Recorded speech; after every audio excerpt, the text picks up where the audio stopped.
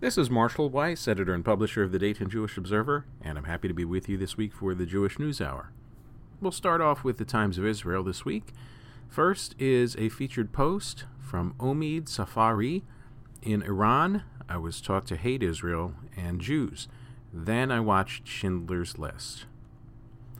I am Iranian, born in Iran, 1 year after the Islamic Revolution in 1980. I spent my entire childhood there and was schooled in its educational system, which is designed by an extremist Islamic cult known as the Islamic Republic of Iran. Throughout those years and up until today, anti-Semitic and anti-Israel dogma pervaded the society and was taught in all schools and university textbooks. During the 4 decades of the Islamic regime in Iran, the term occupier has always been used as a synonym for Israel in television, radio, press, and even movie channels. For decades, the idea of destroying Israel has been presented as a religious national duty for all Iranians. I come from a country where many streets are named after terrorists who have killed Jews. Electronic signs counting down the days to Israel's extermination have been erected in its streets. Government officials regularly set Israeli flags on fire alongside the American flag at public events and ceremonies. At the entrances to universities and government offices, the Israeli flag is painted on the asphalt so that people can step on it. Billions of dollars are spent annually on regime propaganda against Israel and support for terrorist groups such as Hezbollah and Hamas. Most importantly, in government propaganda, the Holocaust has always been portrayed as a historical lie. As you may recall, Iran's former president, Ahmadinejad, constantly referred to the Holocaust as a historical lie, fabricated to justify the creation of the State of Israel in international forums, and the supreme leader of Iran, Khamenei, has always called the Holocaust a fiction.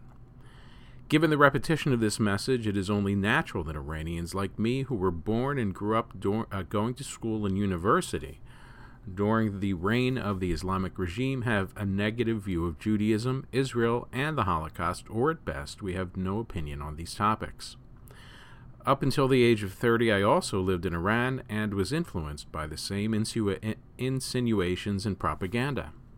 After I was imprisoned multiple times because of my political activities as a reformist, I left Iran and went to Beirut to apply for asylum with the UN High Commissioner for Refugees. Choosing Beirut for this purpose was one of the worst, most misguided decisions of my life, and I will have to write about my horrific experiences in my years there in a separate article or book in the future. Lebanon is a country of 18 different tribes and religions, where the numerous religious and cultural differences among the people have often led to civil war.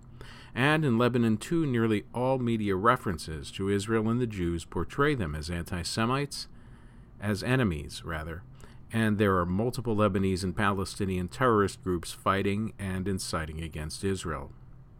It was during my time in Beirut about 10 years ago that I accidentally bought a DVD of a movie by Steven Spielberg called Schindler's List, the story of a German businessman named Oskar Schindler during the Nazi occupation of Poland.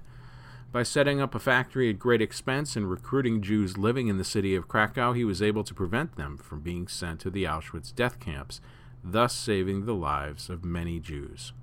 I was so impressed by this film that I watched it 5 times in 1 week, and from that moment I promised myself that I would have to travel to Poland before I die and take a closer look at what actually happened in Auschwitz and Birkenau. Finally, last year, a decade after discovering the film and having immigrated to the Netherlands, I traveled to Krakow. It was a 3-day trip during which I witnessed the bitter depths of what happened to the Jewish people and the inmates of Auschwitz. During my visit to Oskar Schindler's factory, I felt that Oskar was with me and that his great soul saw me, and I also felt that I had known him for many years. In my heart, I told Oskar, "You were the essence of humanity at a time when humanity disappeared." On the 2nd day of my stay in Poland, I visited Auschwitz. The atmosphere there and seeing the facts of the Nazi atrocities against the Jews and other prisoners were so horrible that I was depressed and sad long after my return from Krakow. Sequences from Schindler's List kept appearing before my eyes, But beyond internalizing the brutal and undeniable genocide perpetrated by the Nazis against humanity, I discovered that the truth always manifests itself. Just as a 2-hour movie destroyed 40 years of negative propaganda and systematic distortion of reality by the Islamic Republic in Iran, the truth, like a river, ultimately finds its way through the rocks that hinder it and continues to flow. This should have been an important lesson for dictatorial regimes like Iran, North Korea, and others. You cannot deny and distort history for your own purposes. You cannot promote nefarious goals such as the destruction of another nation and country by using media and propaganda in schools and universities and infecting the minds of children and adolescents. Look at me. Today, my respect for Israel and its legitimacy shows that you, the Islamic Republic of Iran, have utterly failed. I also wish that one day I could visit Steven Spielberg and tell him how in just 2 hours his beautiful movie was able to unravel the sinister and inhumane plans and goals of the Islamic regime in Iran against one of the longest-suffering nations in history, and how that movie encouraged me, who grew up in the same false education system, to take a journey to find the truth and to be able to write this text today. Thank you, Stephen. Thank you, Oscar.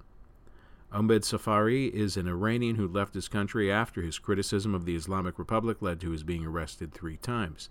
Today he lives in the Netherlands, and he has UNHCR refugee status.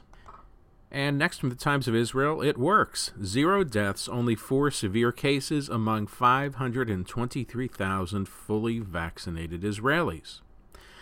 HMO data a week after second dose shows 93% effectiveness, unequivocally proving vaccine success and leaving no doubt it saved many Israeli lives, says Maccabi official by Nathan Jaffe.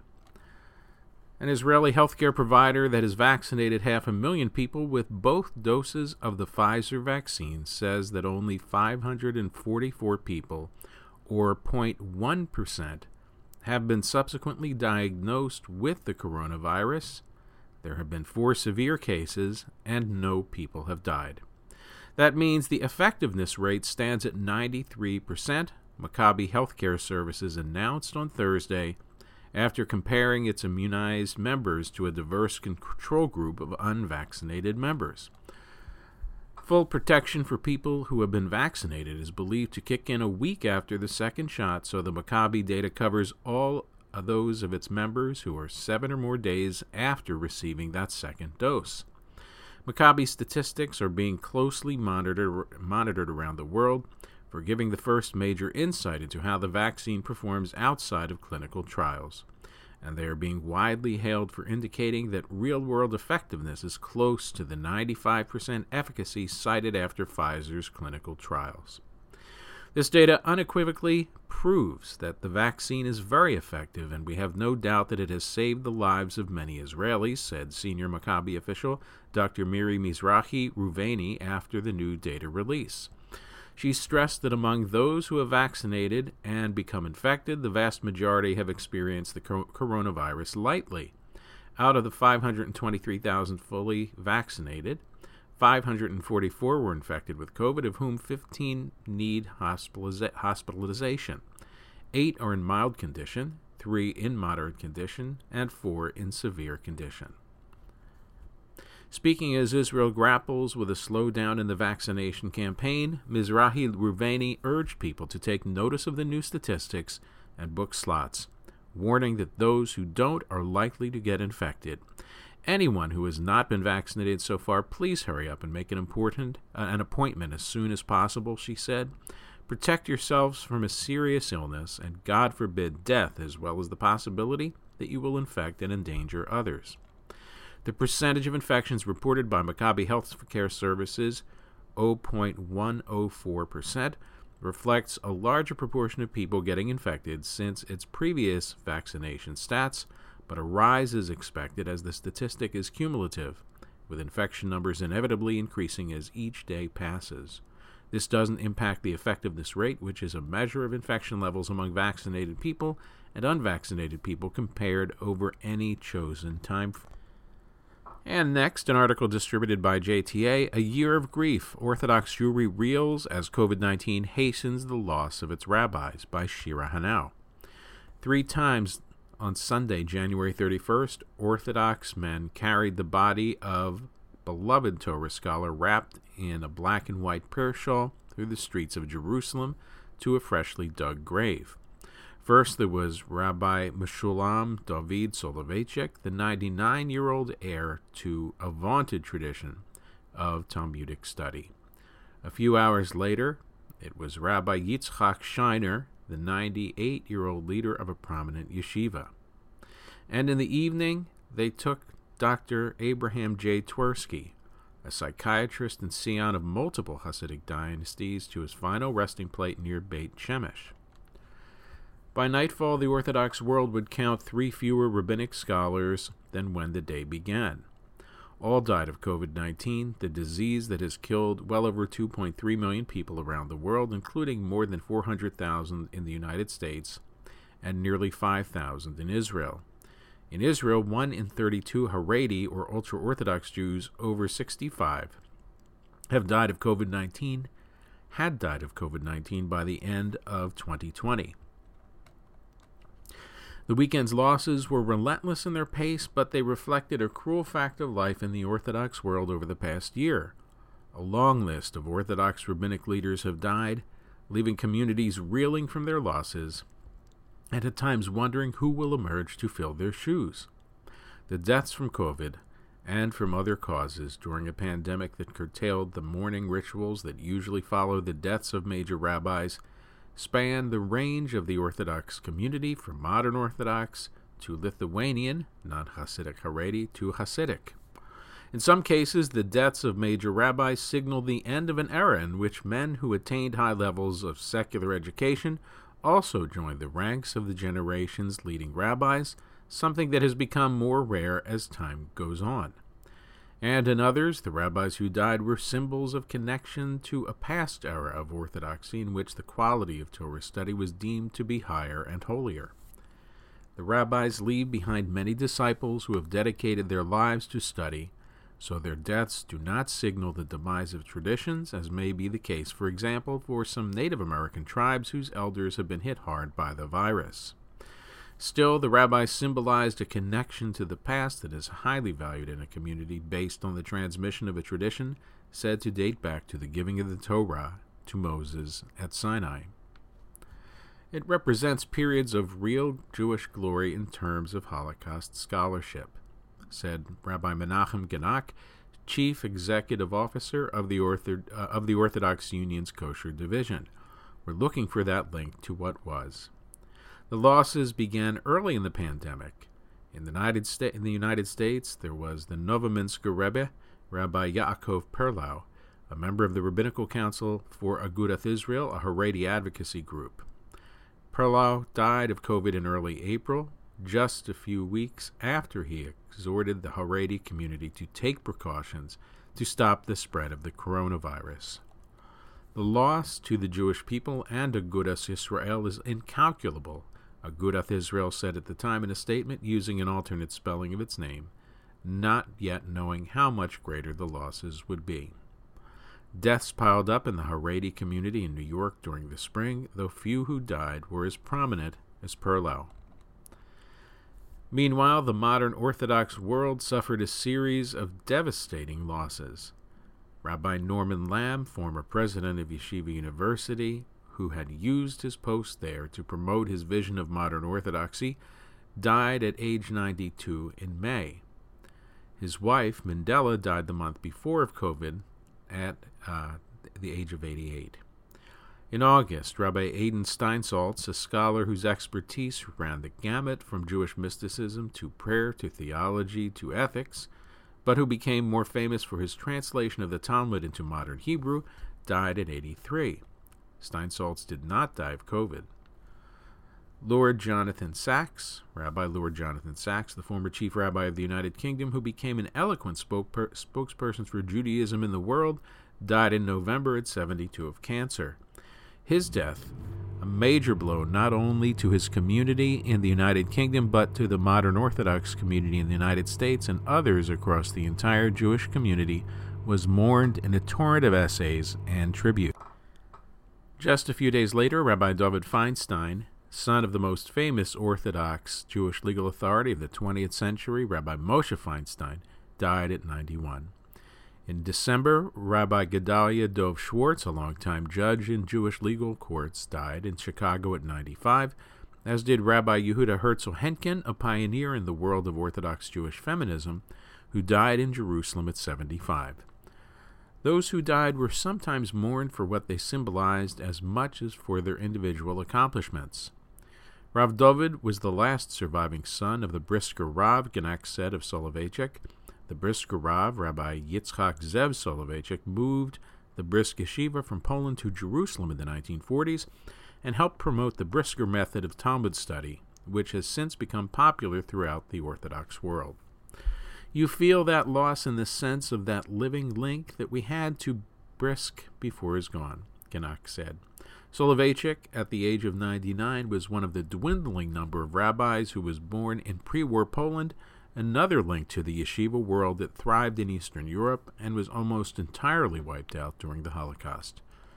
In the United States, Feinstein formed that link, if not to the world of pre-war Europe, then to the decades when his father was the leading Orthodox rabbi in America. Moshe Feinstein, his mastery of Jewish law, commanded respect from nearly every sector of the Orthodox community. Twersky, a Milwaukee native, represented another connection to a way of living as an Orthodox rabbi that has become rare. He was the son of a Hasidic rabbi who attended public school and later medical school in addition to learning in yeshiva and becoming a rabbi. Twersky became known both for his contributions to the field of psychiatry as well as his writings on Jewish subjects, and he combined the two in some of his 60-odd books and appearances at academic conferences where he presented papers dressed in Hasidic garb. He was a great believer that there was no contradiction, said Rabbi Dr. Tzvi Hirsch Weinreb, a psychologist and former executive vice president of the Orthodox Union. A person could be a person of great faith and a rigorous scientist. Few people who attain Twersky's level of recognition in the Orthodox community today also have graduate degrees, particularly in the sciences, with many foregoing a college education. In the Lithuanian or yeshivish world, encompassing the Haredi community that is not Hasidic, and centers around yeshivas like Soloveitchik's Brisk Yeshiva, most of the rabbis lost this year were in their 80s or 90s. Rabbi Aaron Kotler, CEO and president of the Beis Medrash Gavoha in Lakewood, New Jersey, the largest yeshiva of the non-Hasidic Haredi community in the United States, said that was no coincidence. We venerate age and wisdom, Kotler said, so the advanced age doesn't minimize the feeling of loss. In some way, it magnifies the feeling of loss. Yet the fact that so many Orthodox leaders have died of COVID-19 has not spurred their followers to pay greater heed to the public health advice meant to slow the virus's spread. Thousands attended the Shiner and Soloveitchik funerals in Jerusalem, with few wearing masks, in violation of Israel's lockdown. Genak said the fact that many of these leaders were elderly made it easier to ignore the fact that COVID-19 had killed them. Most of the leaders are in their 80s and 90s, so it's relatively easier to detach yourself from attributing it to COVID. A person of 89 or 99 passes away, you know that can happen without COVID, Genak said, so in that sense it's not a game changer. Not only have the deaths of beloved leaders from COVID not encouraged the community to take greater precautions in stopping the spread of the virus, they have even galvanized some to double down, according to Kimi Kaplan, a professor of Jewish history at Bar Ilan University in Israel, who studies Haredi communities. They take the loss and the mourning, and it gets a twist in educational terms, Kaplan said. It becomes a trigger for enhancing the community and for strengthening the community. In the modern Orthodox community, the losses of Sachs, Henkin, Steinsaltz, and Lamb registered as the rapid disappearance of rabbis who combined serious study with thought leadership. Rivka Schwartz, an associate principal at SAR High School in the Bronx's Riverdale neighborhood, and a research fellow at the Shalom Hartman Institute, who writes frequently about politics in the Orthodox community, said she found Lamb to be the voice she missed most. He articulated a philosophy, Schwartz said of Lamb, thinking back to the sermons on race in America that he delivered in the 1960s. The loss of somebody doing that for the community, I think the modern Orthodox community feels very acutely. The loss of Sachs left the community without its most articulate spokesperson, even if he was often speaking to an audience that included non-Jews in many of his popular writings. In contrast to the Shiva-ish community, where yeshiva leaders who die are generally replaced by another elderly scholar, the modern Orthodox community does not have a clear succession plan for someone to fill the shoes of a Rabbi Lamb or a Rabbi Sachs. I do think that is a gaping hole, Schwartz said, and that's not going to be filled by somebody else sitting in the Rosh Yeshiva's chair. Schwartz said another gaping hole has gone largely unacknowledged: the deaths of untold numbers of Orthodox women who have died during the pandemic and rarely rose to prominence for their contributions because they were kept out of the rabbinate in all but the most progressive Orthodox communities. Typically, they are memorialized in obituaries as the wife or mother of a rabbi rather than for their own accomplishments. That's structural. If no woman is ever a public figure, they won't be on the list, said Schwartz, who grew up in the Haredi community and wrote an obituary for her teacher, Chaya Osband, who died in May at 96. The people who taught me and who are important in that community don't speak in public, so even people who play important roles are not remembered in public in the same way. Few expect the deaths to end with these rabbis as the virus continues to spread, and younger rabbis, some trained by the rabbis who died, will eventually fill the absences they left behind. But for now, this year's losses continue to weigh heavily on the community. I don't mean to say that these people are irreplaceable. They're not irreplaceable. People can go, Genek said. But this corona has taken a huge toll. And next, an analysis piece from the Times of Israel with Court of Public Opinion decided Netanyahu trial no longer campaign fodder, by Haviv Rettig Gur. Prime Minister Benjamin Netanyahu's trial resumed on Monday, flooding the news cycle with detailed reports from the Jerusalem courtroom. Broadcasts and news sites brimmed with prognostications from pundits and experts, as well as detailed notes from defense lawyers and prosecutors. But outside the TV news cycle and the live tweeted play-by-plays from reporters, the event registered little public attention. The dueling protests for and against the Prime Minister outside the Jerusalem District Court were sparse to non-existent. A small protest was held against Netanyahu, while the area assigned by police to the Prime Minister's backers was nearly empty, presumably in part because of Netanyahu's public call on Sunday for his supporters not to congregate and risk spreading the coronavirus. Even those running to unseat Netanyahu took little notice of the trial. Yesh Atid, Labor, and Meretz dialed down the rhetoric. New Hope called it a sad day, but leader Gideon Sa'ar said in a statement that this is an issue that politicians from both sides have no need to comment on. Let the wheels of justice turn, unencumbered by politics, the party said. Indeed, it was only in Likud and only among backbenchers eager to be seen supporting their party leader that one encountered any real noise. May Golan, Osnat Mark, Miki Zohar, Shlomo Karhi, a veritable rogues gallery of reliable headline-making rabble-rousers did not disappoint. The general indifference is important. One cannot understand the current state of Israeli politics without grasping why no one seems to think a corruption trial against a sitting prime minister is an easy way to score some campaign points. The simplest reason is the sheer amount of time Israelis from all across the political spectrum have had to get used to the idea. The Netanyahu case has been in the news cycle for the better part of 5 years. Any political fallout is already baked into the views, poll responses, and voting calculations on all sides. Many Netanyahu supporters agree with his claim that he is being unfairly targeted by a politicized prosecution. Many others believe that the advantages he brings as a leader far outstrip any possible malfeasance claimed in the indictment. A pair of recent polls showed that up to 54% of Israelis think he's the best prime ministerial candidate, and 56% think he is letting his legal troubles guide the pandemic fight. That means that at least 10%, give or take, due to margins of error and other factors, potentially support the Prime Minister, even if he is prioritizing legal immunity over viral immunity. On both sides of the Netanyahu-not Netanyahu divide, the number of voters who could potentially be swayed by his corruption trial may be too small to campaign on.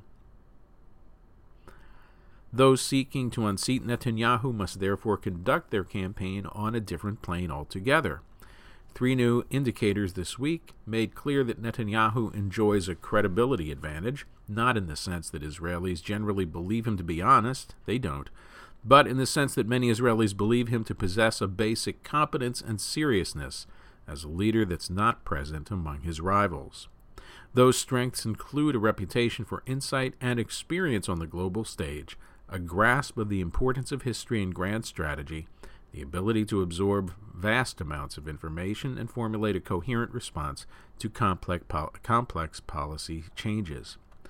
Many Israelis believe that where it matters, on Iran and Gaza, on dealings with the world powers, on questions of macroeconomics and fiscal policy, a thoughtful and experienced hand is on the tiller. That Netanyahu doesn't always prioritize those skills in his management of national affairs is to his supporters beside the point. In Israel's coalition system, where power is shared among diverse factions and compromises are the order of the day, no prime minister can set policy in a focused and consistent way on all fronts. Then came the coronavirus. Here, more than on any other issue, his rivals believe they have found Netanyahu's weakness, the chink in his armor of competence, the evidence that there is more marketing than truth behind his reputed policy prowess. Here, his seriousness and leadership, his prioritizing of the nation's interests over his own political needs, has been tested in real time, and his critics believe has found the renowned Netanyahu sorely wanting. The public seems to agree. In a survey last week by the polling firm Midgam, Israelis were asked how they assess the government's handling of the coronavirus crisis. It wasn't close. Fully 61% of Israelis said it was bad, either somewhat bad, 27%, or very bad, 34%. Just 35% said it was good, with 29% choosing somewhat good, and a mere 6% saying very good. The answers are strongly influenced by political affiliation.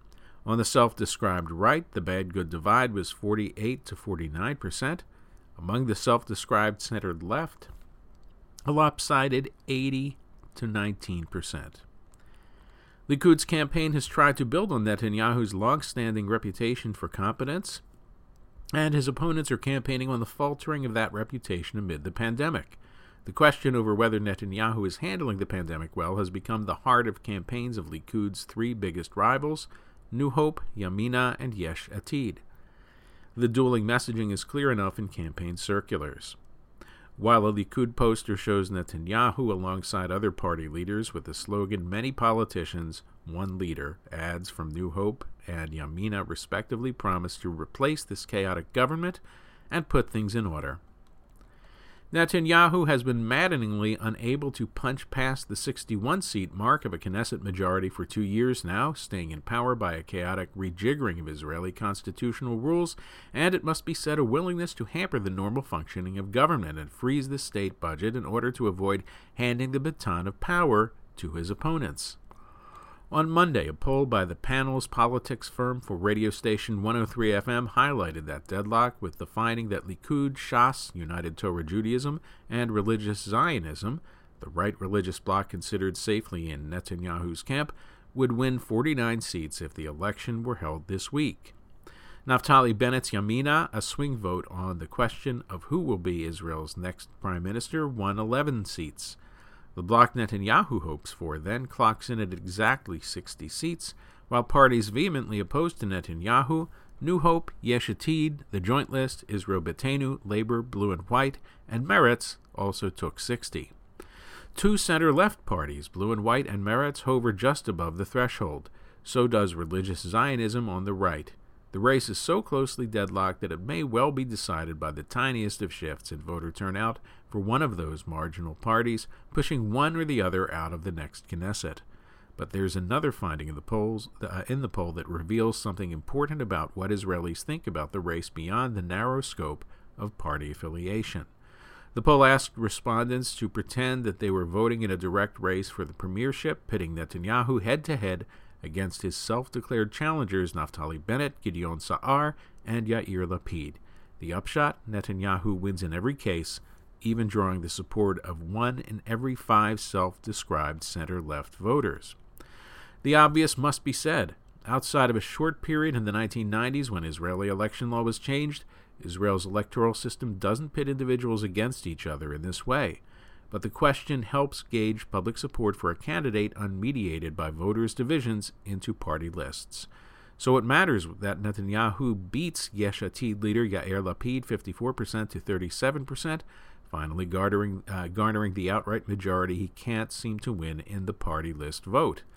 It's revealing, too, that 18% of self-described right-wingers in such a race would vote for Lapid, 75% for Netanyahu, and 21% of self-described center-left voters would vote Netanyahu, and 66% for Lapid.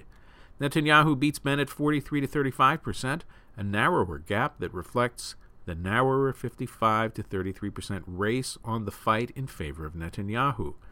Among the center-left, Bennett's decidedly rightist views weaken him. Those who would vote Bennett, 38%, are equal in number to those who said they don't know who they'd vote for, 38%. Netanyahu wins 24% among them. It's New Hope's Gideon Sa'ar who gives Netanyahu the toughest challenge, though Netanyahu still edges out in front. Netanyahu wins by 45% to 41%, with more than a 2-to-1 advantage on the right, 62 to 29%. The numbers help explain Sa'ar's strength, which seems to draw on the advantages of both Bennett and Lapid. In a head-to-head against Netanyahu, he draws about 11 points worth of right-wingers that Lapid can't draw, and he wins an almost identical victory as Lapid among the center-left, 60% to Netanyahu's 19%. Like Netanyahu, Sa'ar's party list support is lower than the support he'd win in a direct vote, in part because he's viewed as a viable alternative to the premier among center-left voters who vote for the liberal parties. If the majority of polls bear out on Election Day, Israel may be headed to yet another deadlocked election.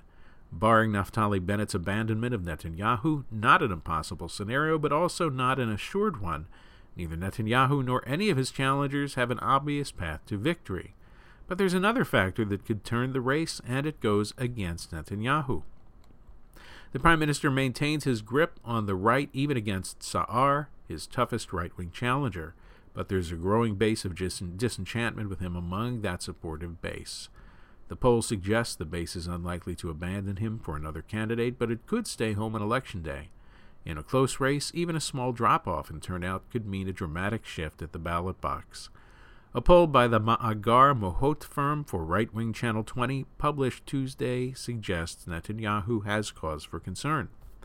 The poll shows the same close race as the previous day's 103 FM poll, a 60-seat right religious coalition for Netanyahu, yet again just short of a majority. But it also finds Likud voters much less sure they'll be voting this time around than voters for other key parties. The poll found that 67% of Yesh Atid and New Hope voters said they were certain that they would be voting on March 23rd, and an even higher 75% among those who plan to vote Labor, likely reflecting newfound optimism over the party's prospects under new party leader Merav Micheli. Among Likud voters, the figure was just 53%. An optimistic interpretation might suggest that Likud has lots of room to grow. A smart campaign has the potential to decisively increase Likud's ballot box showing. A pessimistic view would argue that, as with the corruption trial, all the rhetorical and marketing flourishes are already baked into the current behaviors. Voters are headed to the polls for the 4th time in 2 years. What are they going to hear in the next 42 days that they haven't heard in the last 777 days since the 20th Knesset voted to dissolve itself December 26, 2018, sparking the first of 4 nearly back-to-back elections? It's just as likely that no gimmick or marketing slogan will change the disaffection some in Likud now seem to feel. All these findings assemble themselves into a simple insight. The election is a referendum on Netanyahu, but Israelis have bigger worries than his trial. Anyone trying to read the tea leaves of the election would be wise to generally ignore the trial, even if it returns regularly to the headlines and drives the news cycle. The voters are ignoring it, and so are the politicians, as always with the exception of backbench Likudniks.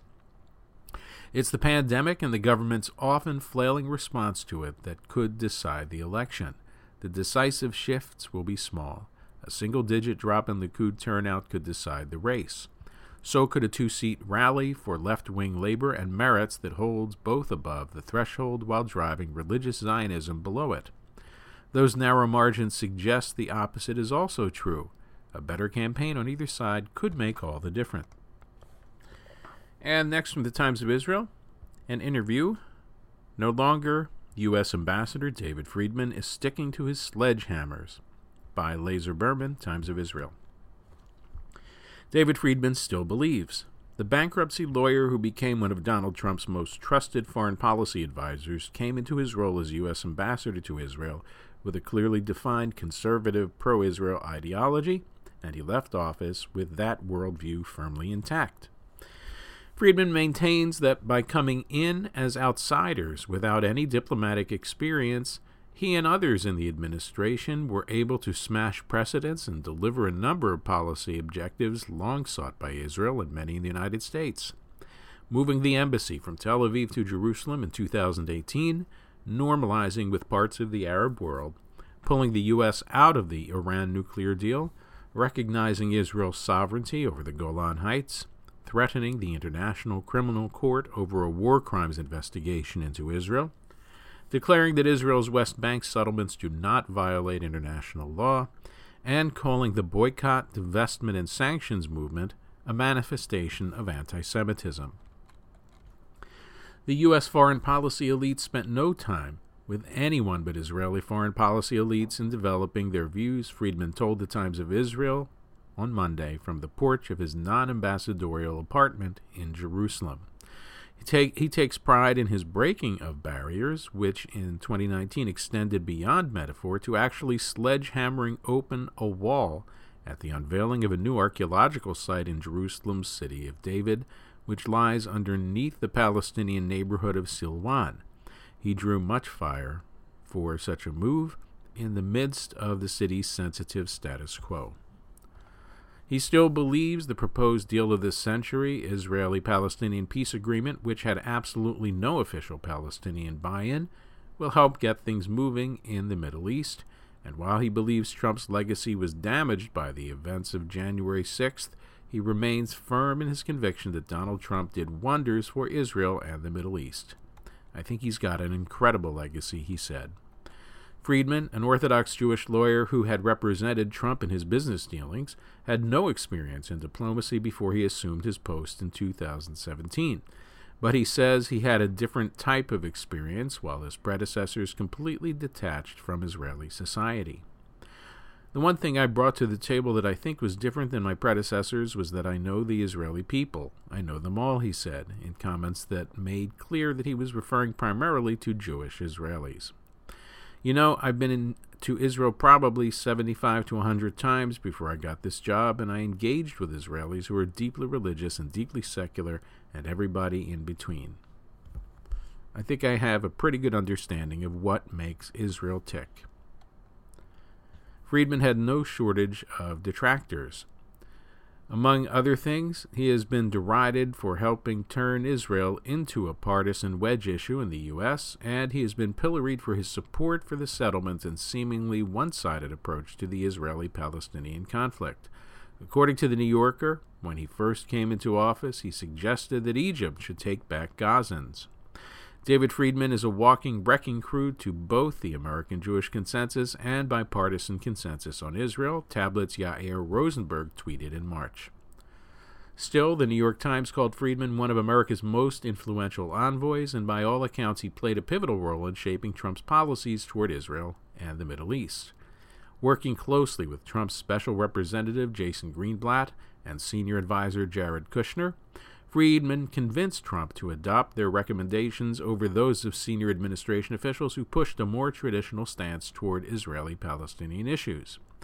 We did everything we thought we could do, Friedman said he told Kushner in a recent post-election phone call. We worked as hard as we could until noon on January 20 to create as many wins for America and the president as we could. Even after Trump's electoral defeat in November 2020 and the loss of Republican Senate control shortly thereafter, Friedman continues to see the former U.S. president as a uniquely skilled politician. I think he's the greatest retail politician in history, Friedman posited. I think he is uniquely able to convey a sense of empathy. People say that he's not empathetic. I think just the opposite. I think he is the most talented in making people think and feel that he cares about them. Friedman, who came to know Trump as a businessman, feels his career as a developer was a major political asset. He comes from this white-collar family, but in a blue-collar business.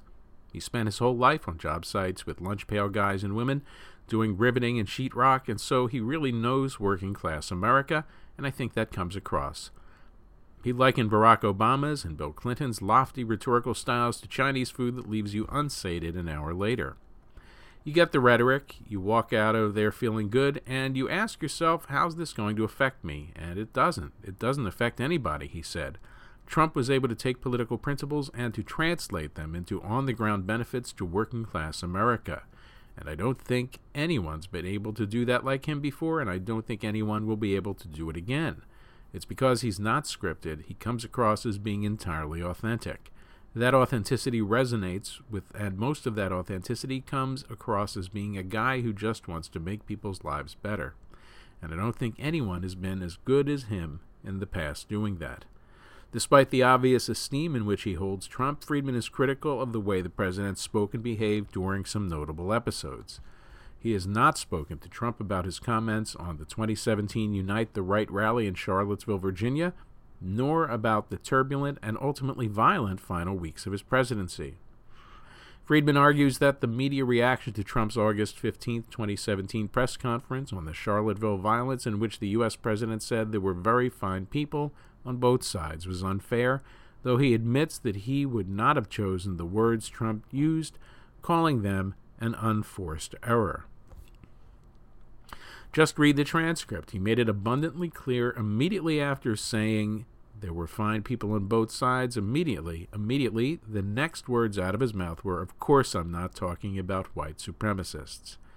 In fact, Trump qualified his remarks a few questions later, saying, "And I'm not talking about the neo-Nazis and the white nationalists, because they should be condemned totally." Friedman was more upset with Trump's rhetoric during the January 6, 2021 Save America rally just before thousands of his supporters stormed the U.S. Capitol building, in which Trump riled up a crowd to march to the Capitol to stop the certification of the Electoral College votes. "I just didn't think it had any place to go," Friedman said.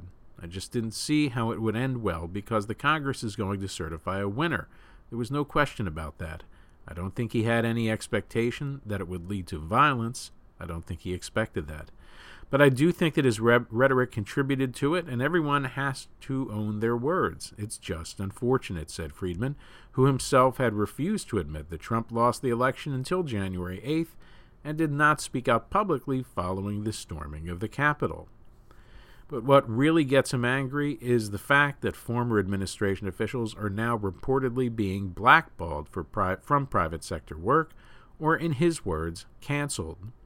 A lot of people that worked really, really hard for 4 years to represent the United States and to grow and help and make the U.S. a stronger, better, more prosperous country, they worked their asses off day and night for 4 years, and now because of the world that we live in, they can't get jobs because they've all been canceled, he said. Maybe they would have been canceled without January 6th, but January 6th gave a lot of people an easy out to deprive these people. It's just ridiculous because none of these people had anything to do with January 6th, and all of these people were motivated by the highest aspirations to serve the United States. Even with his criticism of the final weeks of the Trump administration, Friedman is convinced that the 45th president's legacy will improve with time. Obviously, the Trump legacy is way more than January 6th. It's not a great way to go out. I'm very proud of his legacy. It bothers me to no end that people associated with him are having a hard time right now. Friedman, 62, grew up in North Woodmere, New York. His father, Morris Friedman, was a prominent conservative rabbi who, in his telling, marched with the civil rights movement, convened prayer vigils to mourn the assassinations of President Kennedy and Dr. Martin Luther King, and in the 1970s often handcuffed himself to the Soviet mission to protest the Kremlin's refusal to allow Soviet Jews to emigrate. The younger Friedman became a lawyer representing Trump as a partner in the firm Kasowitz, Benson, Torres, and Friedman. The same improvisational and pugnacious style that would mark Trump's presidency was apparent to his legal team. "I can tell you he's not scripted," Friedman recalled. "As a lawyer, when I used to put him on the witness stand, I can tell you my own frustrations with getting him to stick to his script. He will say what he wants to say when he wants to say it." Friedman does not remember any extensive conversations with his client about politics or Israel, but there was one encounter between the two that left its mark on the future president. In the mid-2000s, while the Second Intifada was still raging in Israel, Friedman and Trump were sitting in a conference room waiting for a meeting to start. Friedman pulled out blueprints for a 500 square meter or 5,380 square foot apartment he was building in Jerusalem. Trump asked how much the project cost, and when he heard, responded, "Wow, that's a lot of money for Jerusalem. You can get a place in East Hampton. Go there for weekends. 6,000 miles away, Jerusalem is not known for being a resort." Friedman explained to the real estate mogul why he had bought the apartment and what it meant to him. In 2003, Friedman had been in Israel for the wedding of his cousin Hanan Sand to Nava Applebaum. The night before the wedding, the bride and her father David, a pioneer of emergency medicine in Israel, went to Cafe Hillel in Jerusalem for a father-daughter chat. A Palestinian suicide bomber blew himself up just as the Applebaums were walking into the coffee shop, killing them and 5 others. As a Kohen, or a member of the Jewish priestly class, Friedman could not attend the funeral, so he went for a walk in Jerusalem and stopped at a construction site that piqued his interest. This was just a bunch of cinder blocks with a sign from the contractor. I called the guy and said, "Come meet me over here," and we needed some ropes and ladders to get to this spot. I wanted to see what the new view is like. I said, "I'll take the whole floor," and he said, "Come on, we're in the middle of an intifada." I said, "Well, no one else wants to buy anything right now, and this is my own personal way to make sense of what just happened with the suicide bombing. At least I can, in my own small personal way, put my money where my mouth is and show that Jewish people are not going to be bombed out of Jerusalem." And I told this to Donald at the time. I think he took notice. That was the realization, that was the conversation that I think spoke to him, because then he realized that this was much more than a real estate investment. It wasn't a bad investment, though, as housing prices since then have nearly tripled. Friedman joined Trump's presidential campaign in April 2016. The same month, Trump declared himself the presumptive nominee after sweeping 5 northeastern states in one day of primaries.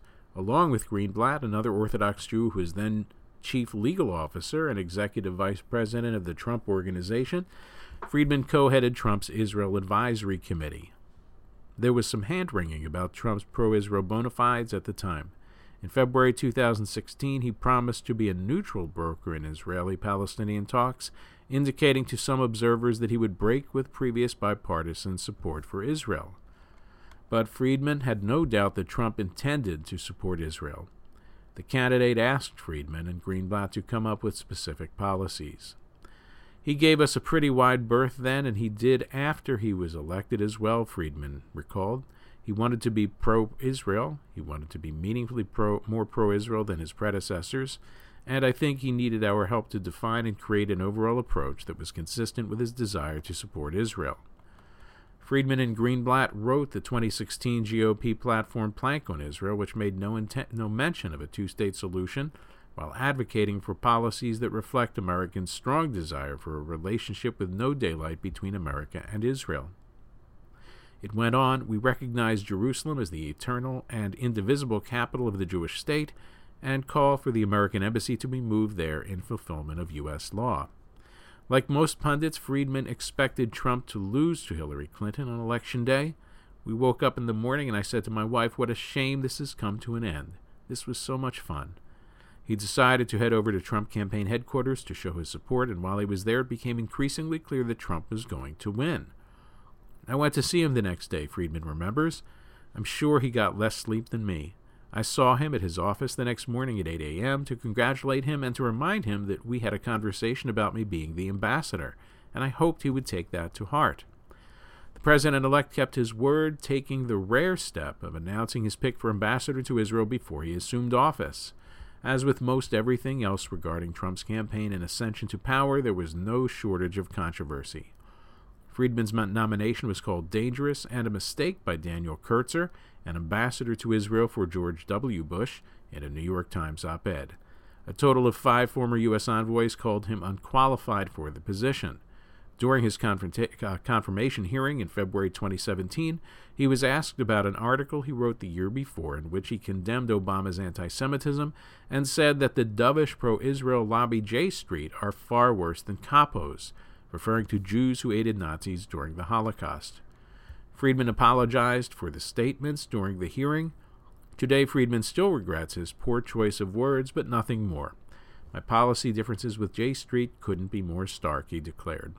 The Senate approved him 52-46. New Jersey Senator Robert Menendez and West Virginia Senator Joe Manchin were the only Democrats to support him. The lack of bipartisan support left him with a sense of profound disappointment, even bitterness, one that he seems to carry with him to this day. His predecessors, he said, had received bipartisan backing from the Senate. When I was selected, none of that courtesy was extended by the Democrats toward me, he said. Despite the pro-settlement Friedman helping Trump shape his Israel policy, it was clear from early on that the president was also listening to other voices. During Prime Minister Benjamin Netanyahu's trip to Washington in February 2017, Trump caught his visitor off guard, telling him in front of reporters that both sides will have to make compromises and that he wanted Israel to hold back on settlements for a little bit. Friedman says the claims of tensions between Trump and Netanyahu were the result of people who tried to insinuate themselves into this and to offer the president their views. That included his boss at the time, then Secretary of State Rex Tillerson. Friedman said there was complete disagreement between him and Tillerson. He was against Jerusalem, the embassy. He subscribed to the view that settlements violated international law. I think he thought that the administration's policies were not sufficiently even-handed with regard to the Palestinians. I think he had a very traditional view of Israel, hard to differentiate from the Obama administration. Tillerson and Defense Secretary James Mattis were against Phase 1, said Friedman, the step of simply recognizing Jerusalem as Israel's capital. They just didn't see the point. Friedman describes a critical 2-hour November 2017 meeting during which the two ideological camps within the administration presented to Trump their arguments on moving the embassy. In addition to the president, Vice President Mike Pence, National Security Advisor H.R. McMaster, Chief of Staff John Kelly, UN Ambassador Nikki Haley, Tillerson, Mattis, and Friedman were in the room. It was a pretty heated debate. Tillerson was primarily the opponent. Mattis was generally with Tillerson. I was the primary speaker for the pro-move. Friedman told Trump and his senior advisors that moving the embassy was where the rubber hit the road on his entire foreign policy. Many presidential candidates had promised to move the embassy, but once in office, all had signed waivers every 6 months to keep it in Tel Aviv on the advice that moving it would spark a major backlash that would pose a security threat.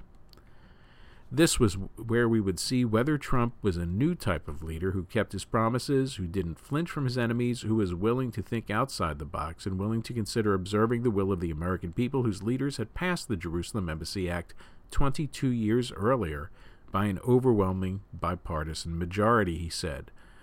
So this was really where the president was going to take a stand and say, I'm not going to let some kind of atmospheric hypothetical threats from a bunch of rogue players influence American foreign policy. Friedman also told Trump that he thought the move would resonate throughout the world with American adversaries, especially Iran, North Korea, and China. I think David's right, Trump concluded in Friedman's telling. Of course I need to do this. I made a promise. It's U.S. law. Trump gave a speech December 6, 2017, recognizing Jerusalem as Israel's capital. 2 months later, he announced that the U.S. would be moving its embassy to Jerusalem in May 2018 to coincide with Israel's 70th anniversary. The administration did not expect any violence in the wake of the moves. They regularly checked in with their embassies across the region. We prepared for the worst, but we didn't see it at all, and we were right. While there were large protests outside embassies around the world, none of them snowballed into any major threat. In Gaza, though, a series of violent border demonstrations on the Israeli-Gaza border that began in March reached their apogee on May 14, 2018. Over 60 Palestinians were killed, many of them purportedly members of the Hamas terror group, and thousands more wounded by live fire, rubber bullets, and tear gas. In the international media, the embassy opening ceremony was juxtaposed with the deadly violence on the Gaza border, giving Israel a black eye.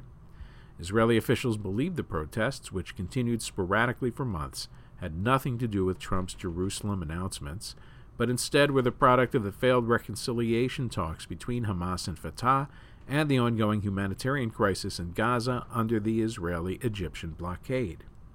Friedman argues that Muslims were largely apathetic about Jerusalem's status as Israel's capital. If you go to the Muslim world, yes, the Muslim world cares a lot about Al-Aqsa, but as a religious site, not as a political capital. Most Arabs in Jerusalem, Friedman claims, do not want to see the city divided because they work in West Jerusalem. It was the Palestinian leadership who made Jerusalem into an issue, he said, but what I had been seeing for years was that this just was not filtering down to the people of any of the Arab nations. In fact, a survey by the Palestinian Center for Public Opinion has consistently found that 70% or more of East Jerusalem Palestinians want to be a part of a Palestinian state. In 2020, more respondents said they would want to be Jordanian than part of Israel. The survey of 650 East Jerusalem residents published by the Washington Institute for Near East Policy found that 2/3 were in favor of a united Jerusalem as the capital of Palestine. In May 2017, Trump visited Israel and also traveled to Bethlehem to meet with Palestinian Authority President Mahmoud Abbas.